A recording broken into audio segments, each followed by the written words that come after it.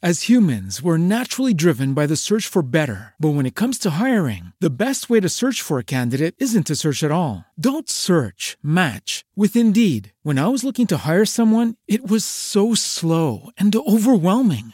I wish I had used Indeed. If you need to hire, you need Indeed. Indeed is your matching and hiring platform with over 350 million global monthly visitors, according to Indeed data, and a matching engine that helps you find quality candidates fast. Ditch the busy work. Use Indeed for scheduling, screening, and messaging so you can connect with candidates faster. And Indeed doesn't just help you hire faster. 93% of employers agree Indeed delivers the highest quality matches compared to other job sites, according to a recent Indeed survey. And listeners of this show will get a $75 sponsored job credit to get your jobs more visibility at Indeed.com/podcast. That's Indeed.com/podcast. Terms and conditions apply.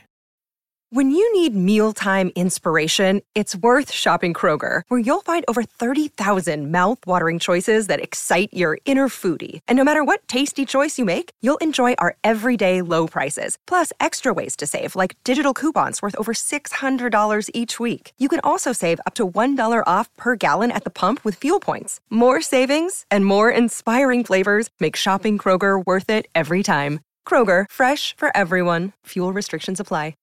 My Seven Chakras, episode 367. The 7 chakras, swirling vortices of energy, positioned throughout our body from the base of the spine to the crown of the head. For thousands of years, this ancient wisdom has been passed on from master to disciple. What are the functions of these energy centers? And could these chakras help you unlock your destiny and find your true purpose? Welcome to My 7 Chakras. And now, your host, Aditya Jai Kumar.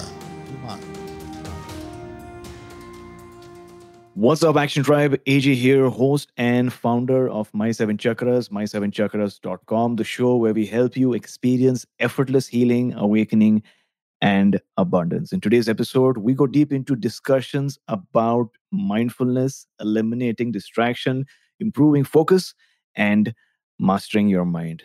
So this is an episode that you're really going to enjoy, so make sure that you stick till the very end. But before diving in, I'd like to remind you that I have recently released a 24-page PDF document that outlines some of my favorite ways to raise my vibrations and start feeling better almost immediately. If you'd like to grab that free download, go to my7chakras.com/feel better now. Very aptly titled, my7chakras.com/feel better now. All right, so let's bring on our special guest for today, David Richards. David Richards is a business professional, life coach, yoga instructor, and speaker on self-development. He spent his early childhood living in various parts of the United States and 3 years living on the island of Okinawa, Japan. After graduating university with a degree in English, he was commissioned an officer in the Marines. He served for 15 years on active duty before deciding to break out from the path that his father and brother had followed in making the military a career, and left the Marines to pursue a life as a civilian. He joined Cisco Systems in 2006 and shortly thereafter discovered yoga.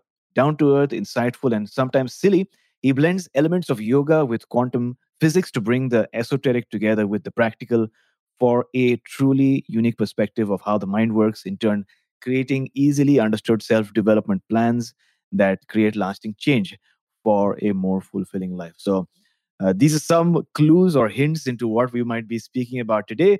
But David, really great to have you on our show. And are you ready to inspire? Hey, AJ, so glad to be here. Thank you for the introduction, and absolutely ready to share with your audience my stories and things that have worked, things that haven't worked, but the growth that the journey of life is. So absolutely. Wonderful. So I can't wait to start.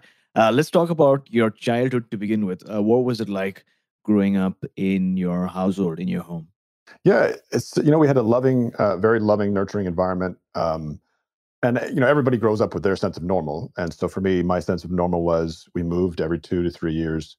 And what I didn't realize was a lot of that created, beliefs in me, just really long relationships. So one day you and I might be best friends, and the next day I'm moving because my dad got orders to a new duty station. And so this is certainly before the age of the internet.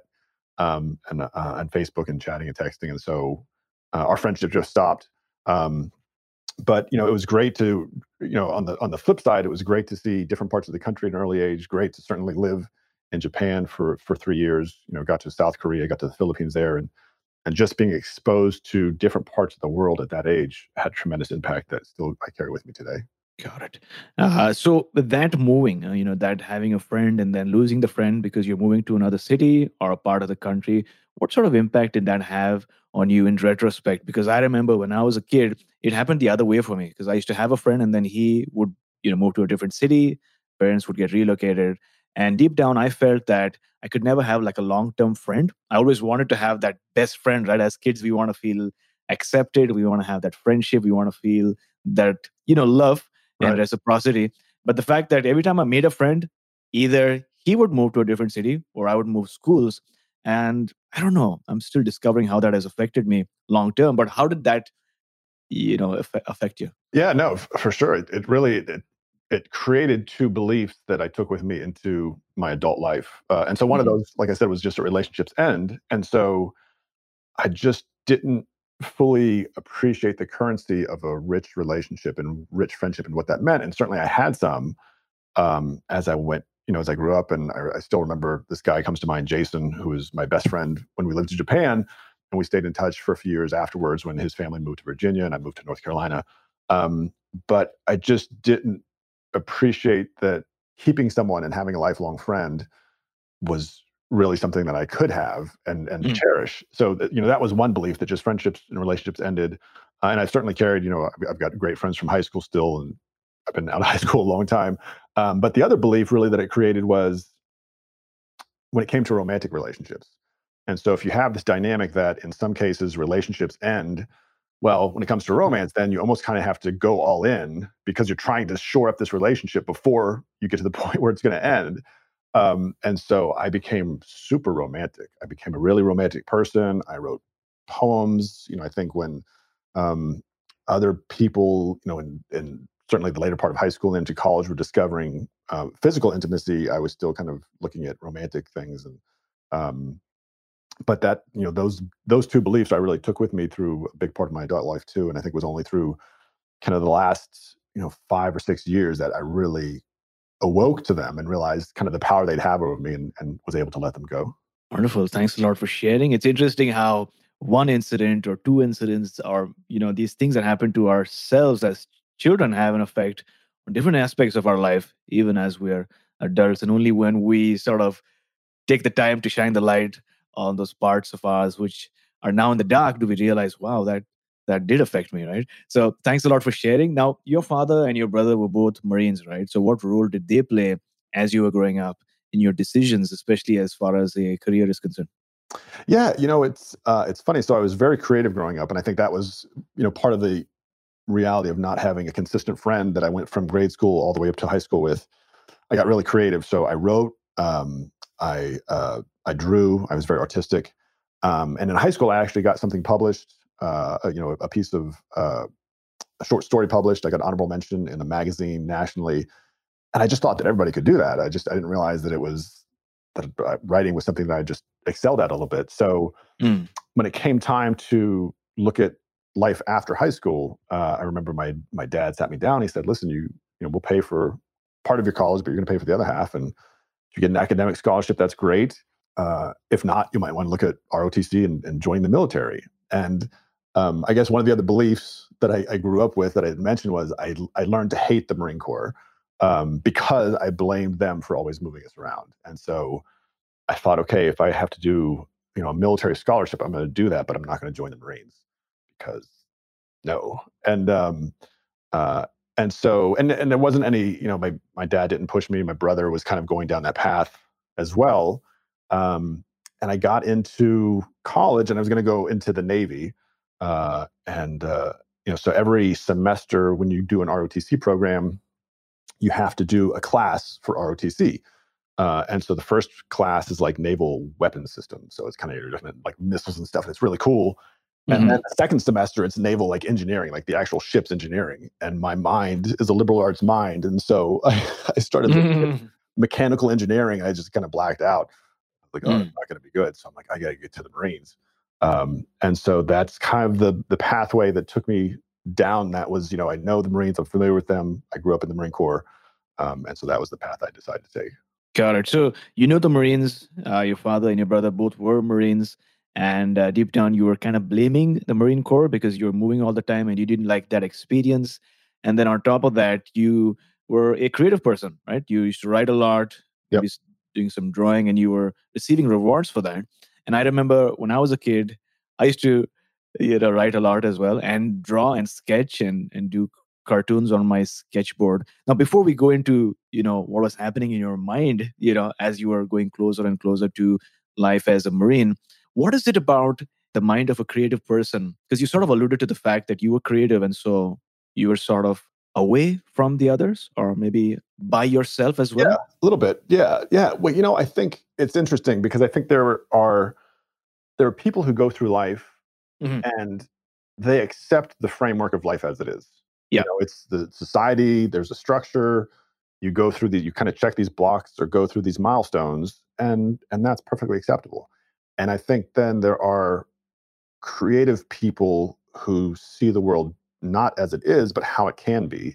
Mhm. And those are the people who look to change things. And it's so funny that we're kind of talking about this because I was just sharing this with someone yesterday. I've gotten to the place in my life where I realized I'm never going to be one of those people that just kind of accepts the status quo. Like the thrill of living for me Mhm. is pursuing something greater and something Mhm. more. And so I think that's the spark of creativity. And I think that, the best thing that we can do, and certainly what I would encourage your audience to do, is just, ignite that spark. If you have a creative flair in you, or if it's in your kids or someone, let that, burn that spark and see where it goes, because it's such a powerful gift. Mhm. And there's nothing to say that there's nothing wrong with accepting the status quo. But I just come to appreciate there are people who are going to do that and people who aren't. Got it. So I love what you're sharing right now. And one of the reasons why people listen to our podcast is because they want to move past the status quo. They realize that there's a light within them. They want to create something that is larger than themselves. They want to make the world better than it was before. And in that, there's a realization that your life, there's going to be a lot of changes. And sometimes you're going to be alone. And what's going to keep you moving is that faith in that thing that you want to create, whether it's some arts that you want to bring out into the world, whether it's a new vocation that you want to pursue. But that pursuit is what keeps us going all the time. And it seems like that kept you going as well. That artist, that writer within you was always deep within. Now, for someone who's new to the term, because we've got people around the world listening, what is a Marine? And how is a Marine different from some of the other parts of the armed forces? Or maybe how is a Marine different from, like, let's say, a Navy SEAL? If you can, clear Yeah. that up a bit. No, I'm just smiling. First, I love what you said about the pursuit. I mean, I think we're having, this is going to be an awesome conversation. It's funny. I'm laughing because I was a keynote speaker back in January up in New York for a conference, and there were two keynote speakers, and the first guy who went ahead of me was a Navy SEAL, and so I was just like, oh, like it's hard to follow Navy SEALs because those guys are crazy good. But the first thing I said when I got on stage was, I said, okay, well, this is much like real life. The SEALs come first and then the Marines come after. So to answer your question, the Marines are in the U.S., in the United States anyway, are part of the Department of the Navy. But it's really, the Marines are an amphibious landing force. So they're meant to kind of come from the sea. They're, they're, I guess, the equivalent kind of modern day shock troops. So really, when I was in the Marines, we were part of the initial landing force in Somalia back in 1992 in Operation Restore Hope. And that's what Marines do. Marines are there to kind of kick the door in, secure, we secured the port facility, we secured the airport, and that allowed follow-on forces to come in. But that's different from, the Army is conventionally land focused. The Navy's obviously, within the sea, and they have power projection, and then the Air Force is in the air. And SEALs, SEALs are part of kind of the special forces. So Marines are kind of a couple notches below SEALs, but part of the elite fighting force, I would say. Got it. And you were a Marine for 15 years, correct? I was, yep. So what was life like as a Marine? You were part of these different operations, special ops. You were in Somalia. Were you in Iraq as well? I was off the coast of Kuwait. So so we were supposed to go to, so I was on a 6-month float. So we're on ships, Navy ships. We're supposed to go to Australia, which is like, paradise. I mean, just great beer, great people. And then something happened, a little thing called Somalia happened. So we went there for 2 months. And then after that, we went to the United Arab Emirates for about 3 weeks to kind of clean equipment and fix equipment. And then we spent a few weeks off the coast of Kuwait as part of the Desert Storm ceasefire campaign. But it's interesting you bring something up, and I want to share it because I think it's important to your listeners. So even though I was an English major in college, I took a writing track, so I was writing my own, almost all my homework assignments were writing. But when I got into the Marines, I pushed writing aside because I'm like, that's not what grown-ups do. Like, I've got my career now, and I'm going to focus on being a Marine. And I realized I was kind of pushing away a very fundamental part of who I was and trying to adopt this persona that the Marine Corps provides.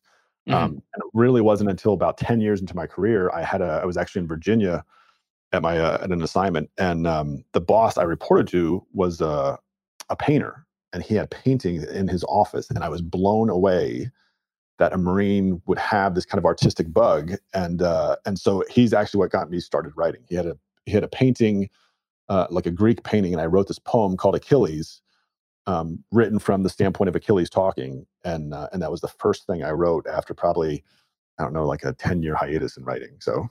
God, it's just wonderful that after a 10-year hiatus, you sort of discovered an aspect of yourself that you were subconsciously pushing away because of the persona that the Marines provided you. Maybe that did not gel with you. But, for a moment, tell us, what was life like as a Marine? What is a different persona like? What is an average day like, as part of that troop or part of that group? It's interesting because if you're not deployed somewhere, you're almost kind of in this mindset where you're, in case of war, break glass, and then the Marines pop out and they go somewhere. So we would do training a lot of times.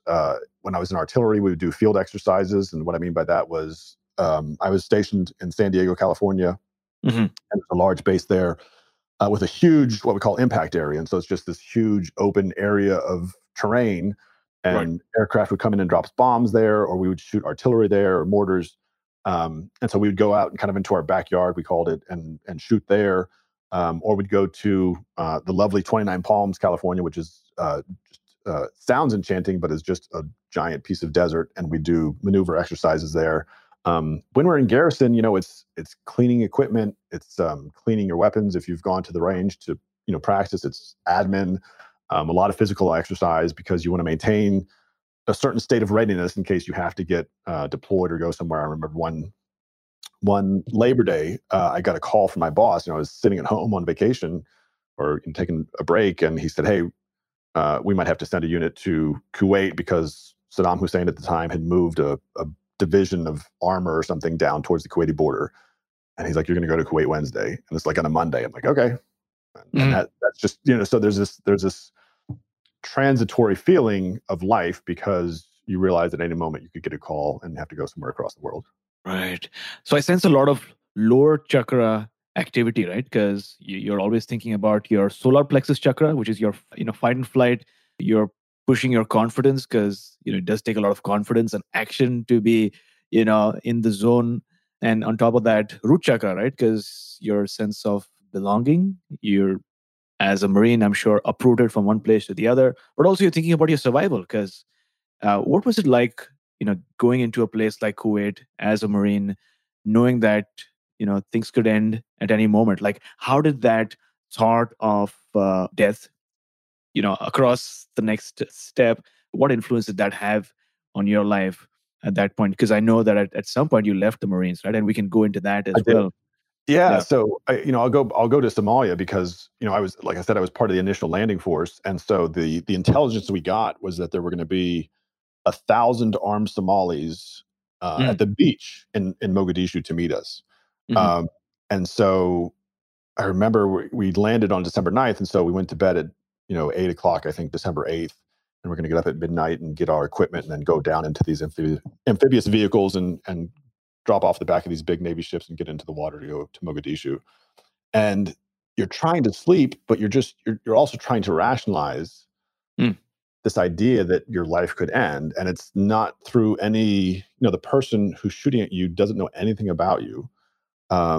and that bullets don't discriminate. Bullets just go where they're told to go. And so if you point a weapon and you shoot it, the bullet's going to do what it's told to do. And so you might not even be the person intending to be shot, and you could get shot. And it was Right. very, at the time, I think I was 23, and it was very hard to reconcile those ideas in your head. And at that point, I certainly wasn't far in my path down yoga and kind of understanding what my belief system was. I'd been raised Christian, but trying to find Christianity in the modern day sometimes I think is complicated and challenging for people.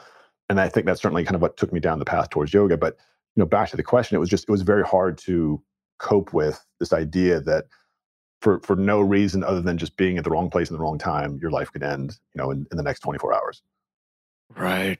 I never thought about that, because there's one thing about dying, and then the other thing is about dying an impersonal death, right? Because like you alluded to, they didn't intend to kill you. Probably a bullet just ricocheted, or maybe there was a splinter cell and you just died. And so I'm just thinking, like, how is an impersonal death, a death by just accident, different from someone intending to kill you? So that's pretty interesting that you brought this into our conversation. So you spent 15 years there. What made you leave the Marines?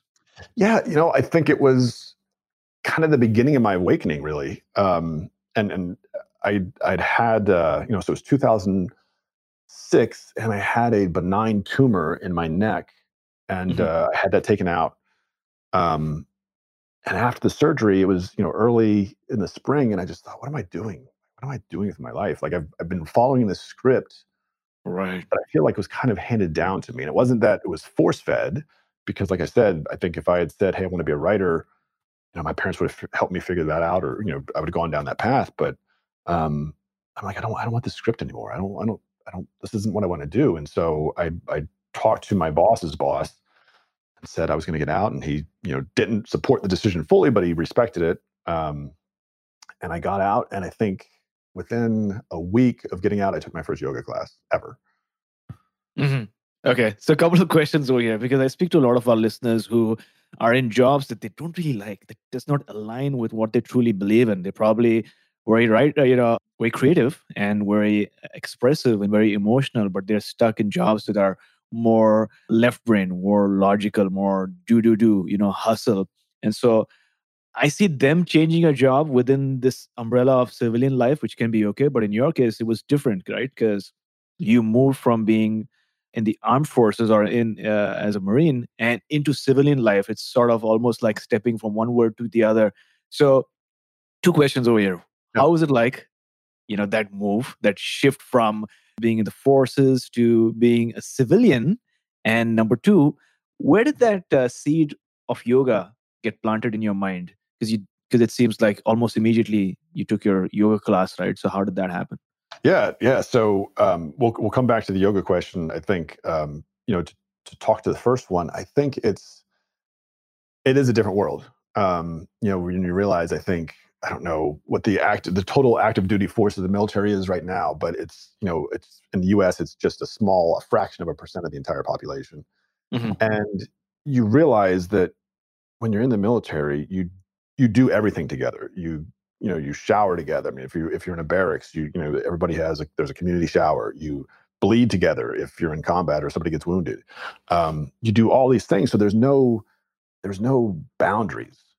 As humans, we're naturally driven by the search for better. But when it comes to hiring, the best way to search for a candidate isn't to search at all. Don't search, match with Indeed. When I was looking to hire someone, it was so slow and overwhelming. I wish I had used Indeed. If you need to hire, you need Indeed. Indeed is your matching and hiring platform with over 350 million global monthly visitors, according to Indeed data, and a matching engine that helps you find quality candidates fast. Ditch the busy work. Use Indeed for scheduling, screening, and messaging so you can connect with candidates faster. And Indeed doesn't just help you hire faster. 93% of employers agree Indeed delivers the highest quality matches compared to other job sites, according to a recent Indeed survey. And listeners of this show will get a $75 sponsored job credit to get your jobs more visibility at Indeed.com/podcast. That's Indeed.com/podcast. Terms and conditions apply. When you need mealtime inspiration, it's worth shopping Kroger, where you'll find over 30,000 mouth-watering choices that excite your inner foodie. And no matter what tasty choice you make, you'll enjoy our everyday low prices, plus extra ways to save, like digital coupons worth over $600 each week. You can also save up to $1 off per gallon at the pump with fuel points. More savings and more inspiring flavors make shopping Kroger worth it every time. Kroger, fresh for everyone. Fuel restrictions apply. And what I found really quickly in civilian life is there are boundaries. I mean, there are boundaries, and it was, I won't go into graphic detail, but I just remember I'd been with my current company for a few years, or for a few months, I'm sorry, and just come back from lunch with some of my team, and I leaned over. We're walking back into the building and walking up the stairs, and I leaned over to the guy I was talking to, and just euphemistically, colorfully said, "Hey, I have to go to the bathroom." And he's like, "Keep it to yourself."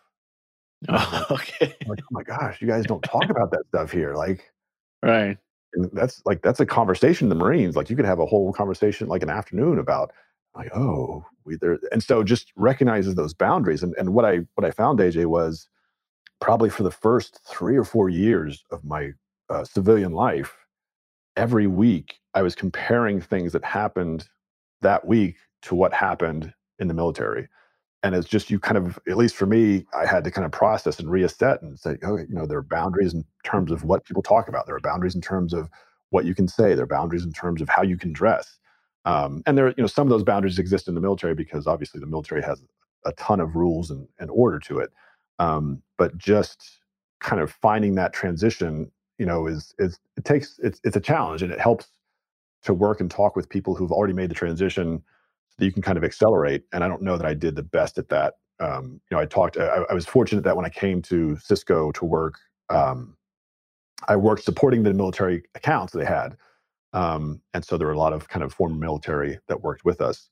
But our ability to support veterans transitioning wasn't as established as we later made it. So, your second question about getting to yoga, it's so funny, and I've come to appreciate that there are no coincidences in the universe, the way the universe works. So, I got out in August of 2006, and I think I had come to my parents' house and was just looking at a sports magazine, and I talked about how pro football players were using yoga to strengthen their midsections.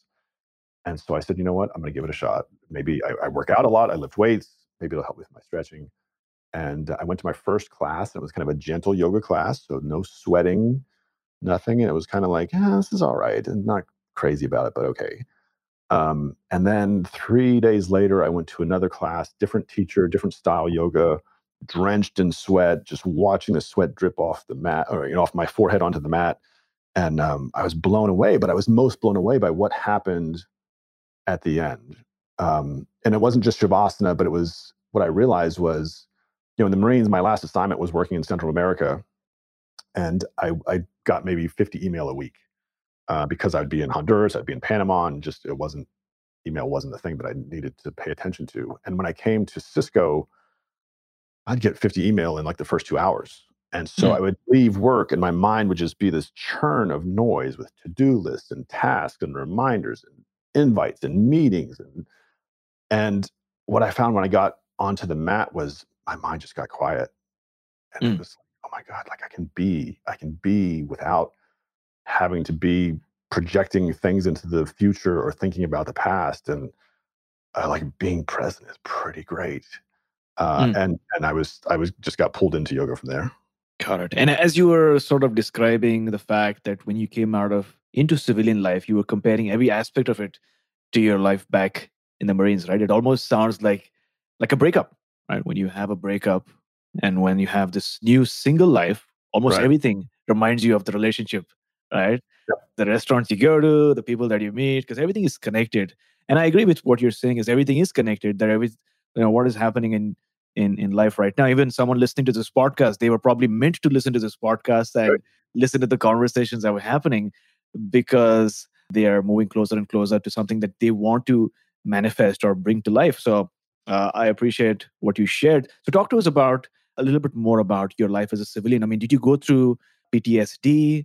And what was the experience like? Like, what were some of the stressful moments as a civilian, like one of the things you mentioned was the number of emails that you would get, right? The barrage of emails, which was much more compared to when you were a Marine. But because I receive a lot of emails from people, veterans who are experiencing PTSD, and that can be a really difficult process to go through. Sure. Talk to us about any of those experiences that you went through. Yeah, I fortunately I don't know that I suffered from PTSD. I was fortunate in Somalia. While I pointed a weapon at someone, I never had to be put in a situation where I shot someone. I got shot at, but that wasn't traumatic. So I think it's just, especially, you're right, and I love the analogy of it being like a breakup, because you're like, oh, this is what my life used to be like when they were in my life, and it's completely different now, and so you're just trying to find that sense of balance, and Mhm. part of that journey, I think why people struggle, and probably why I struggled, is because a lot of it is we try to externalize the journey when it's really an internal journey. Like, we have to make that path and find that path internally to be like, okay, I'm at peace. I think the biggest things were just understanding, in the military, even though it wasn't traditional work, you had a sense of what work was. There were, there's, because it's a command and control and it's very structured and very hierarchical, you have this idea that, if I'm a major or I'm a company commander, I have this responsibility. This is what I'm supposed to do. This is what I need to do. Um, and so it's trying to find those boundaries and limitations, and in some cases where the expansion was within civilian life, especially working, in a job. I think the transition out of uniform, away from away from work itself, was a little easier, but it was also just this idea, gosh, I could be anything I want to be. If I want to grow facial hair, I could grow facial hair. If I want to, wear 10 bracelets on my right wrist, I can do that. Like, just the freedoms that um, don't come, or that aren't there when you're trying to maintain order and discipline in a Right. military structure. Got it. Yeah, because I recently heard, in fact, it was a couple of months back actually, Jocko Willink said, discipline equals freedom. Yep. Right? It doesn't make sense at first, but it sort of makes sense, because when you go into a restaurant, right, and if there's a menu that has just 3 options, you feel better because there's just 3 options and you can decide, right? But Right. if there's a menu that has 200 options, I feel very overwhelmed. In fact, I don't like those kind of menus, because there are so many options and it takes time to choose, and sometimes things are not available, and so it gets very confusing. So did the sudden, increase of options, did it sort of overwhelm you, like you mentioned, right? The haircut, what to wear. Yeah, I think to an extent it did. And when for me, when I got out and kind of discovered yoga, it's almost like the pendulum swings in the opposite direction. And it wasn't, I wore flip flops more than I used to, and I'd wear baggier clothes, and I was looking at yoga clothes, and I'm like, well, this is, do I need to craft this onto my identity? And so, yeah, in some cases, I think at one point, I think I even grew a little soul patch, and I'm like, okay. Um, but I think it's just trying to find that balance and find your sense of self. And you're right. Yeah, I mean, I think just because it's, you know, and it's interesting, because I think it really comes back to, you get to a better place when you ask the right questions. And if I'd asked myself, okay, who am I going to be now that I'm out of the military? I could have created an identity that I wanted to step into, instead of searching for it externally, like I talked about. And that was probably, that was part of the journey too. Hmm. So I love what you said right there, and maybe our listeners can also ask this question to themselves: is what is the question you're asking? Because as a host, I've learned through experience and through practice that the discussion can only go that far, depending on the type of questions that you ask, and it has sort of allowed me to find out what is a better question to ask, right? And so in life too, like you've sort of alluded to, the quality of your life is dependent largely on the type of questions that you ask yourself, and are those questions empowering you, or are they bringing you down? And so, with that being said, and with all of our discussion so far, what made you write your latest book, The Lighthouse Keeper? Yeah, great question. And I go back to my first book only because the idea for The Lighthouse Keeper was born in Whiskey and Yoga. So my first book, Whiskey and Yoga, about finding your purpose in life. In that, when I go onto the mat to teach, I try to frame the idea of existence and the idea of the mind in ways that resonates with people. And in some cases, it might be, you know what, you are your life's director. And what kind of movie are you making? Are you making a comedy? Are you making a tragedy? Where are you focusing your camera? And what are you taking away from the scene that you're focusing on? And at some point, I said that your mind is an ocean, and that's where all your memories are, all your everybody you've ever met, every thought you've had is in this ocean, and your awareness is a lighthouse. And and you can shine that awareness anywhere you want. Most of us, because we've created habits, because we've created conditioning, kind of just let the lighthouse go where it's going to go. We'll focus on stuff. Is this pleasure? Is this pain? We want to move away from pain and obviously towards pleasure. Um, but I remember when I wrote that in Whiskey and Yoga, I thought, there's something to that, and I kind of went away from it. Whiskey and Yoga was 2017, and then about a year ago, I was listening to a monk, and the monk basically said the same thing. He said, your mind is this blank, large area where all your memories are, and your awareness is this ball of light, and you can shine it anywhere you want. And I'm like, oh my God, that's the lighthouse keeper. Mhm. And so I realized it was time to write that book, and I wanted to not do it from a self-help standpoint, but to tell a story, because we're all on a journey. And so instead of kind of preaching or trying to teach people directly by saying, here's how your mind is shaped up, and here's what your awareness is, and here's how you fix your focus, and here's how you use willpower, I told a story to make it more relatable. And so that's how the Lighthouse Keeper came to be. Got it. So I love the metaphor of the lighthouse because it's true, right? I mean, everything that we experience, the people that we meet, memories that we have, they're not forgotten, right? Just like energy cannot be destroyed, they're out there somewhere in the oblivion, blank, black, deep, dark waters. But we do have the power within us to shine the light in whatever area that we want. Do we want to find an island? Do we want to find a beautiful ship?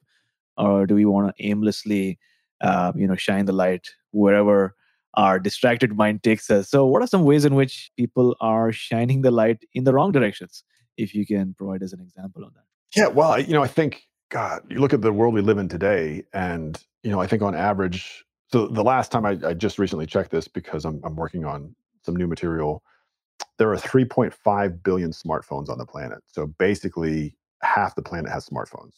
Mhm. On average, we check our smartphones 85 times a day. So when you talk about the idea that if you want to be focused and do deep, meaningful work, you need periods of uninterrupted time. Well, if we're checking our phones 85 times a day, and let's say we all sleep 18 hours, or I'm sorry, 8 hours a day, so that leaves us 16 hours for those 85 checks. How much focus, how much undivided attention are we giving to things that matter to us?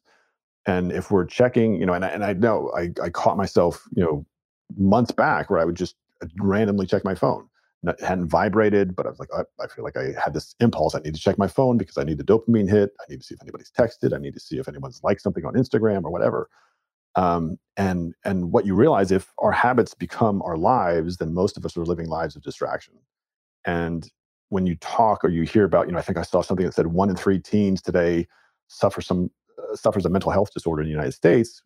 Well, yeah, it's because they spend 9 hours a day on their phone. And when you talk about what's fulfilling in life, unless you're running your Fortune 500 company from your smartphone, you're distracted, and so it's not an important thing in your life, and yet the things that are important to you, you keep pushing off because Mhm. you can't break the cycle that you've created for yourself. Right. It's so interesting because social media and the smartphone hasn't been there with us humans for that long, if you consider the evolution of humanity, right? And so, in many ways, we don't know the long term impacts that this constant checking of the mobile phone will have on our psyche, our emotions, or even our evolution. So, that's pretty interesting. Like, it's just 10 years, I'd say, or maybe 15 years since the advent of the modern smartphone or even social media. So it's pretty interesting.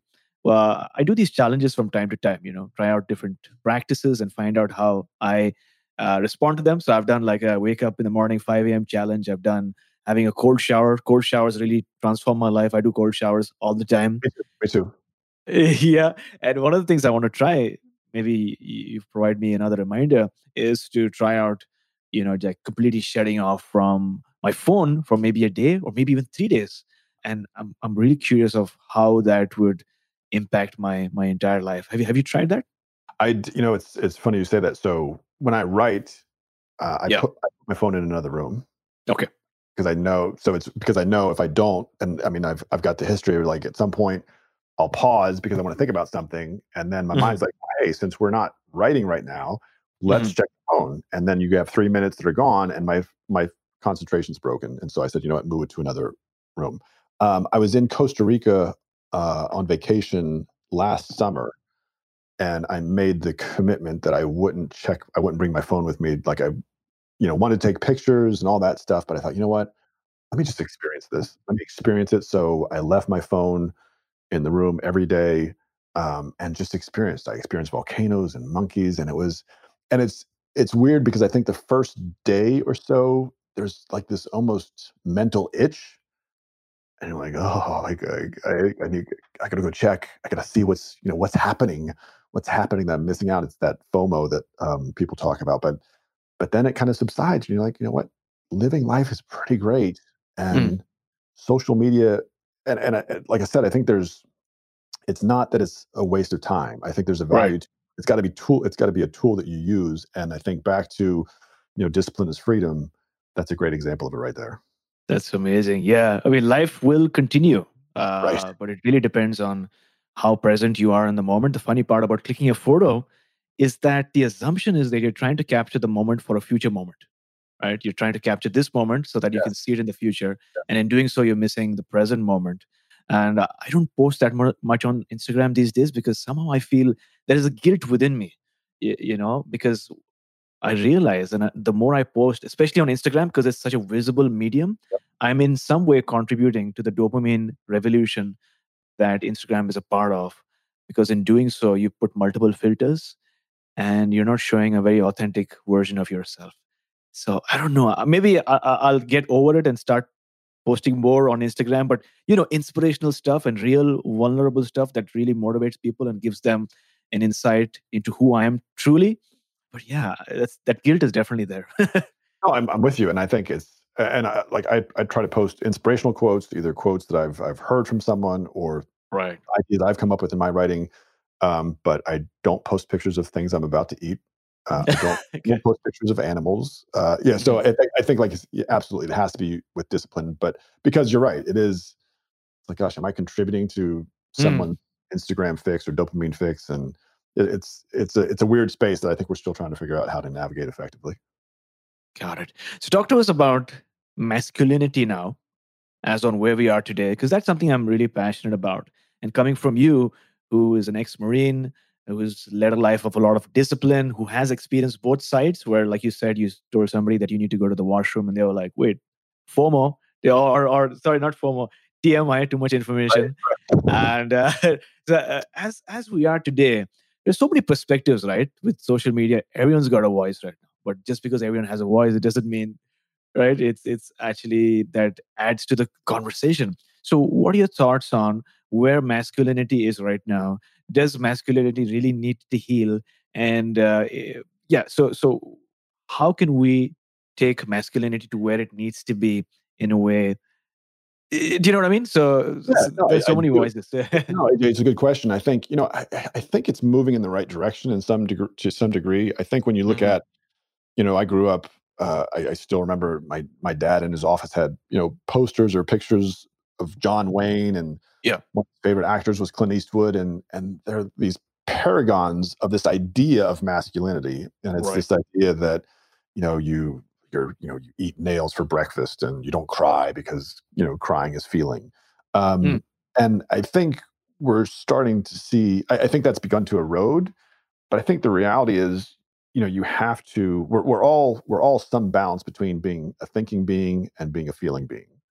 Mm. And I think this idea that masculinity has to own the dominance of thinking and be um, left brained is an outdated concept. I Yeah. think that it's okay to feel, and it's not only okay, it's amazing. And instead of bottling something up inside and then venting on a coworker or a spouse or a Mhm. child, owning your feelings, I think, is actually a step into a greater sense of masculinity that we can all adopt. Right? It's Right. not the domain of anybody in particular. So I think it's getting away Mm. from that idea that you have to be this insensitive boulder of something, and that you're Yeah. going to be human. Yeah. Yeah.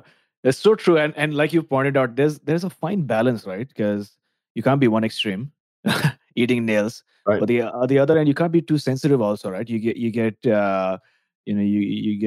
angry with something that somebody says indirectly that was did not have the intention. And I think what men really need is more role models, right? How do you be a noble father? How do you be that brother? How do you be that son? I also find that men find it difficult to share, to express themselves. Like women, I think, just by their nature, are more emotional, and so it's easy for women to sort of huddle around and share and express. This is how my life is, my boyfriend, my husband, right? But men, I think, do not share Mhm. that much, and so what tends to happen is it gets held within their hearts or in their chakras, and that manifests in disease and illness. And I think the more we have discussions around these topics, it allows for men to say that it's okay to open, it's okay to share, it's okay to cry, but then there's this balance. And once we have those role models that are leading the life of pride and what it truly is to be a man, that's when things can be easier for other men around, right? So what are your thoughts on that? Yeah, no, I absolutely agree, and I think it goes back to, I think, if you look through evolution, you talked Mhm. about what the smartphone is going to do to us from an evolutionary standpoint, but if you look back, the men were the hunters, the women were the gatherers. Mm. Yeah. Women had to communicate in a sense to understand this is where the food is, this is how far it is away from where we are. This is the food that's healthy to eat, this is the food that's not healthy to eat. The men had to congregate, and their communication was much more because it was focused on this is what we have to kill, this is how we're going to do it. Um, so I think you're absolutely spot on. I wanted to ask you though. You drew inspiration from me when you said something. Have you heard of the Wheel of Life? The Wheel of Life. It sounds familiar. I mean, is it connected with Joseph Campbell and the hero's journey, or is that something? No, it's complementary to that, but it's really this Okay. idea. So if you imagine, almost a pizza, and you can have 6 slices of pizza or 8 slices of pizza, Hmm. but look at that and you say, okay, so this slice, we're going to call that family. This slice is going to be career. This Okay. slice is going to be spirituality. This slice will be health and fitness, and you go around, finance, whatever you want. And then you say, okay, where am I? And I think this applies to both men and women, but certainly for men, it's an exercise that I've used with some of my clients, and it really resonates with them. On a scale of 1 to 10, where are you? Where are you in Mm. personal or intimate relationship? And you say, you know what, I'm honest. I try not to use 7, so I tell people you're either a 6 or an 8. Okay, I'm a 6. Like, oh, well, so then it's, well, who do I want to be? And I think the problem is we just go through life doing things without thinking about who we want to be. And so if I say, who do I want to be in my intimate relationship? What does that person look like? What are the habits of the person that I want to be? How does he interact with his spouse? What are his habits? What are his thoughts? And you create this idea of this is who I want to be in my relationship. And then you figure out, okay, what do I have to do to get from who I am today, the person who leaves dishes in the sink or doesn't put the toilet seat down, or whatever the case may be, who do I need to be, and what do I need to do to get there? I think Mm. that's a tool that men can do, women can do, anyone can do it. But I think it comes back to men have to be more in tune with their awareness of who they are, instead of kind of having this mindset of being this caricature of a man. Well, absolutely. I love that exercise. I love the spirit of inquiry because every morning I try to do a lot of journaling and find out, what do I really truly want? And am I there yet? And if I'm not there, then what are the steps that I can take to sort of get closer there, right? And I find that like asking that question again and again, who do I want to be? Who do I want to be? Is very powerful because it suggests that you need to adopt an archetype, right? Like who you are right now is not who you want to be, and there are certain steps that you can take in order to get there. But the beauty is that you can get there, and change is possible, and your brain can, through neuroplasticity, your brain can change. One thing to add is there's this old Benjamin Franklin exercise that he used to do each and every day that brought him closer and closer to his habits. Do you know about that? I don't think I do. So I'm excited to hear what you're going to say. Right, right. So what he did was he identified those habits, those 8 to 9 habits. I think there were 13 habits that he believed would take him to where he wanted to be as an individual. And as we know, he was a great leader, communicator, and all sorts of things. But he used to have this card in his pocket all throughout the day. And he used to divide that into, firstly, the type of habits that he wanted to have. Whether it was like, I know one of the things he wanted was to have a clean home, to be clean, to be kind. So these wonderful, characteristics that he wanted to sort of emulate and get closer. And then he would divide it into the number of days, like Monday, Tuesday, Wednesday, and every day that he would demonstrate those characteristics, he would put a tick on them, right? And so at the end of the week, he would evaluate, how intentional have I been with those habits? And I do this, and I found that to be such a difference, because the truth is that our life is determined by our habits and our micro reactions and things that we do on a daily basis. And even though we're not doing it right now, just the realization that okay, we're not doing it brings so much consciousness and intention into our everyday lives. Thanks a lot for sharing that idea, the wheel of life, and analyzing and assessing every aspect of our life, whether it's our spirituality, our relationships, our finances, whatever that might be. Action Tribe, are you finding it hard to de-stress and unwind in the midst of this crazy pandemic? Come join us for a soothing, relaxing breathwork session online on Zoom. Now, I do these sessions for our paid members twice a week, and I've received so many powerful testimonials from people who've received a lot of support, comfort, and healing from these sessions. And to show you just how powerful these yogic breathwork practices are, every month I do a breathwork intro workshop for people who'd like to give this a shot. In the past, people have paid anywhere between $10 to $20 for a drop-in, but for a short while, I've decided to make these sessions available for just 50 cents a ticket. And these sessions are live, but you just pay 50 cents. So if you'd like to learn how to calm your mind, relax your nervous system, and experience deep states of bliss using your breath from the comfort of your home, visit my7chakras.com/breathwork intro. That's my7 is a word, my7chakras.com/breathwork intro. I'll see you soon.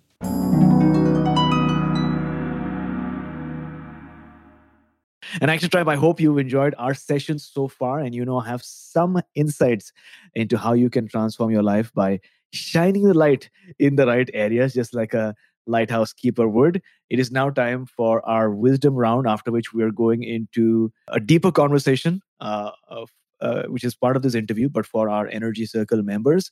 And this extended conversation is one of the numerous bonuses available to members of the Action Tribe Energy Circle community. To learn more, go to my7chakras.com/join. That's my7chakras.com/join, so that you can see exactly what you'll get as an Action Tribe Energy Circle member. But for now, we'll do the wisdom round, which essentially consists of 4 questions so that our listeners can take note and take action. So David, what is the best piece of advice that you have ever received? Oh, great question. It's good. It came in the form of a book, and I go back to Napoleon Hill's Think and Grow Rich. That book set me on my journey, and the question, which was kind of a piece of advice, if you will, was, what is the purpose of your life? And what I realized at that point in time was I never looked at my life as having a purpose, and I never looked at purpose as being all-encompassing for life. I looked at what I want to do next. I looked at where do I want to go next? What assignment did I want?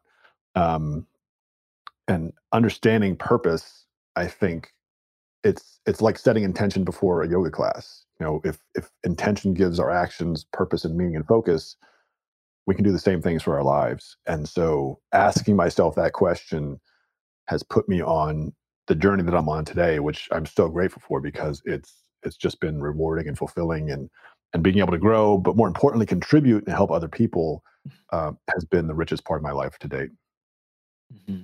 And if you could turn back time and spend 1 hour with someone who's living or dead, who would it be? Oh man, what a question. Gosh, I would, I would probably say Tony Robbins. I think he is just a force of nature. I mean, so many people throughout history, but I think what I found in listening to, different podcasts or listening to books on tape is if you listen to enough books from the same author, you're actually starting to get into their mind and you Mm. start to understand how they work. And I think with what Tony has done, he's fed hundreds of millions of people, he's impacted hundreds of millions of lives. Um, I think spending an hour with him would be rewarding. I could certainly go in history, but you said one person, so that's my person. Oh yeah, I also would love to spend 1 hour with Tony in Fiji because his life was pivotal to me as well. I remember, I think it was 2009, 2010, where I came across some of his downloads online and all his seminars, and I kept listening and again and again and again. And I found him more interesting than Brian Tracy, who, by the way, is great, but just his voice, Tony's voice was more animating, more actionable, more fiery, and that really changed my life. So, love Tony. What is that one thing you do in the morning or in the evening before you sleep that has really improved the quality of your life? Yeah. So you talked cold showers. So I wake up at 4 o'clock in the morning. Before I set foot out of bed, I offer three quick thank yous. I take a cold shower, which lasts about 30 seconds, and that's usually good enough. And then I do about a 15 or 20-minute meditation. And initially, when I started the 4 o'clock journey, it was I had to trick my mind because it's like, oh, this is so early and so painful.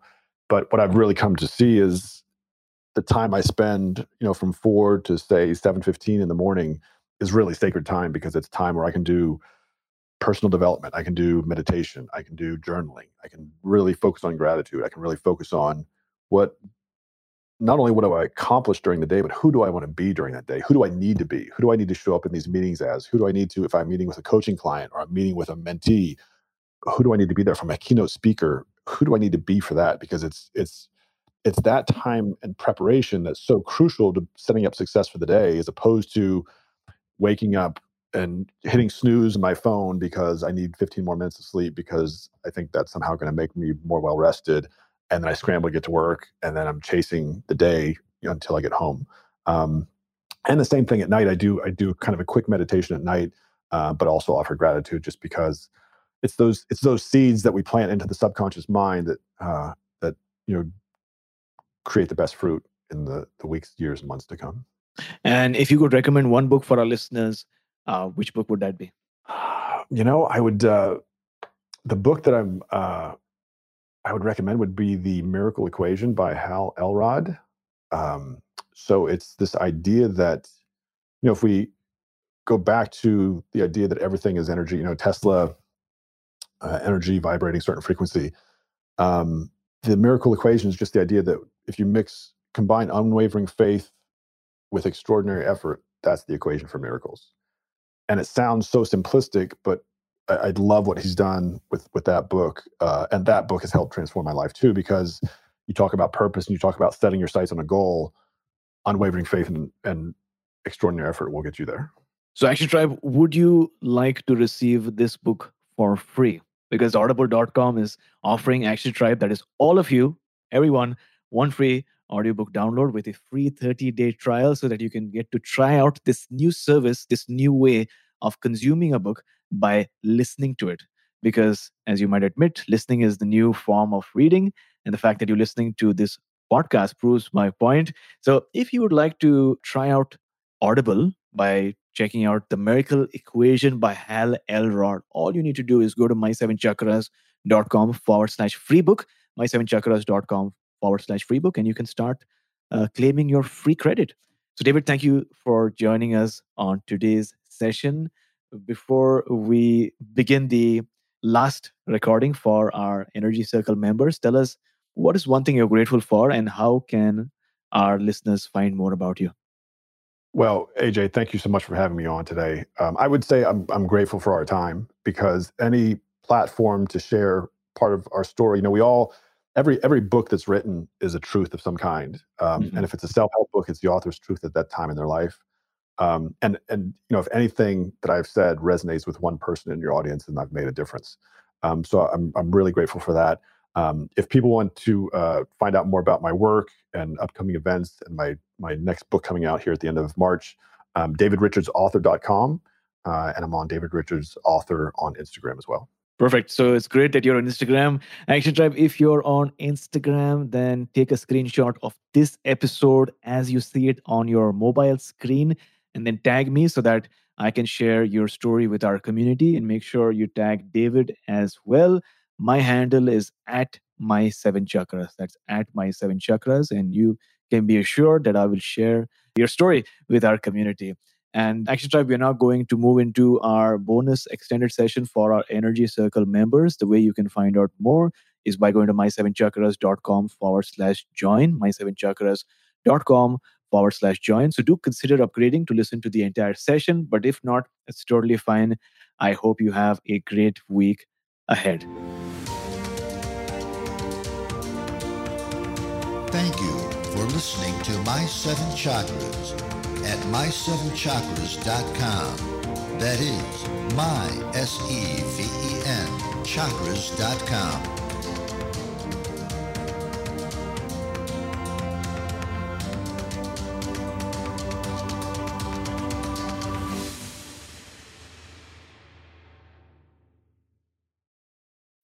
When you need mealtime inspiration, it's worth shopping Kroger, where you'll find over 30,000 mouth-watering choices that excite your inner foodie. And no matter what tasty choice you make, you'll enjoy our everyday low prices, plus extra ways to save, like digital coupons worth over $600 each week. You can also save up to $1 off per gallon at the pump with fuel points. More savings and more inspiring flavors make shopping Kroger worth it every time. Kroger, fresh for everyone. Fuel restrictions apply.